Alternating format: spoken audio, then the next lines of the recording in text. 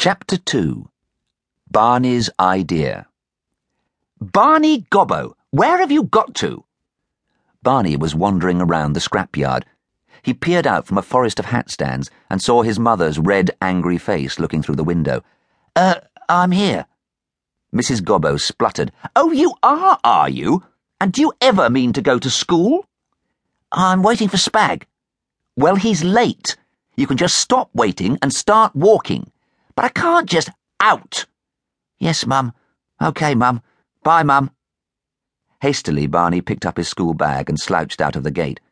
But as soon as he was out of sight, he began to dawdle again. He didn't feel like going to school at all. All night he had tossed and turned, until his arms and legs ached and his sheets were twisted like ropes. But no idea. And now his head felt as if it was stuffed with cotton wool, and his brains had gone on strike. In spite of walking as slowly as he could, he reached the corner at last, and saw what he had been dreading.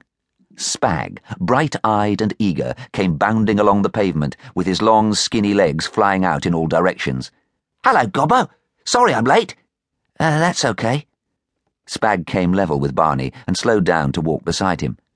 "Well?" he said, after a minute or two. "Well, what?" muttered Barney.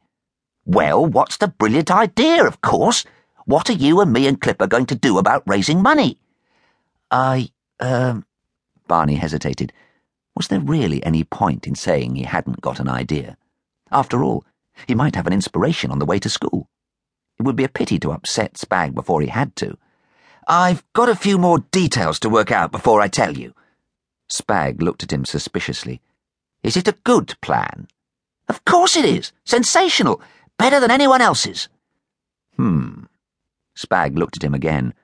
Barney bent his head and pretended to be thinking hard, and the two of them walked on in silence. But not for long. As they came round the next corner, a loud, rude voice yelled at them from the other side of the road. "Well, well, look who's crawled out of the gutter. It's two of the babies from the Bennett. Boo-hoo-hoo!" "Oh, no," Spag groaned softly. "Not Thrasher Dyson."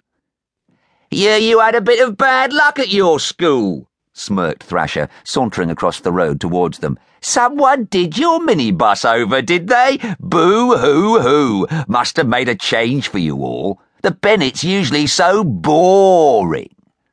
Barney looked at him. "You seem to know a lot about it." "Me?" Thrasher raised his eyebrows and opened his mouth wide.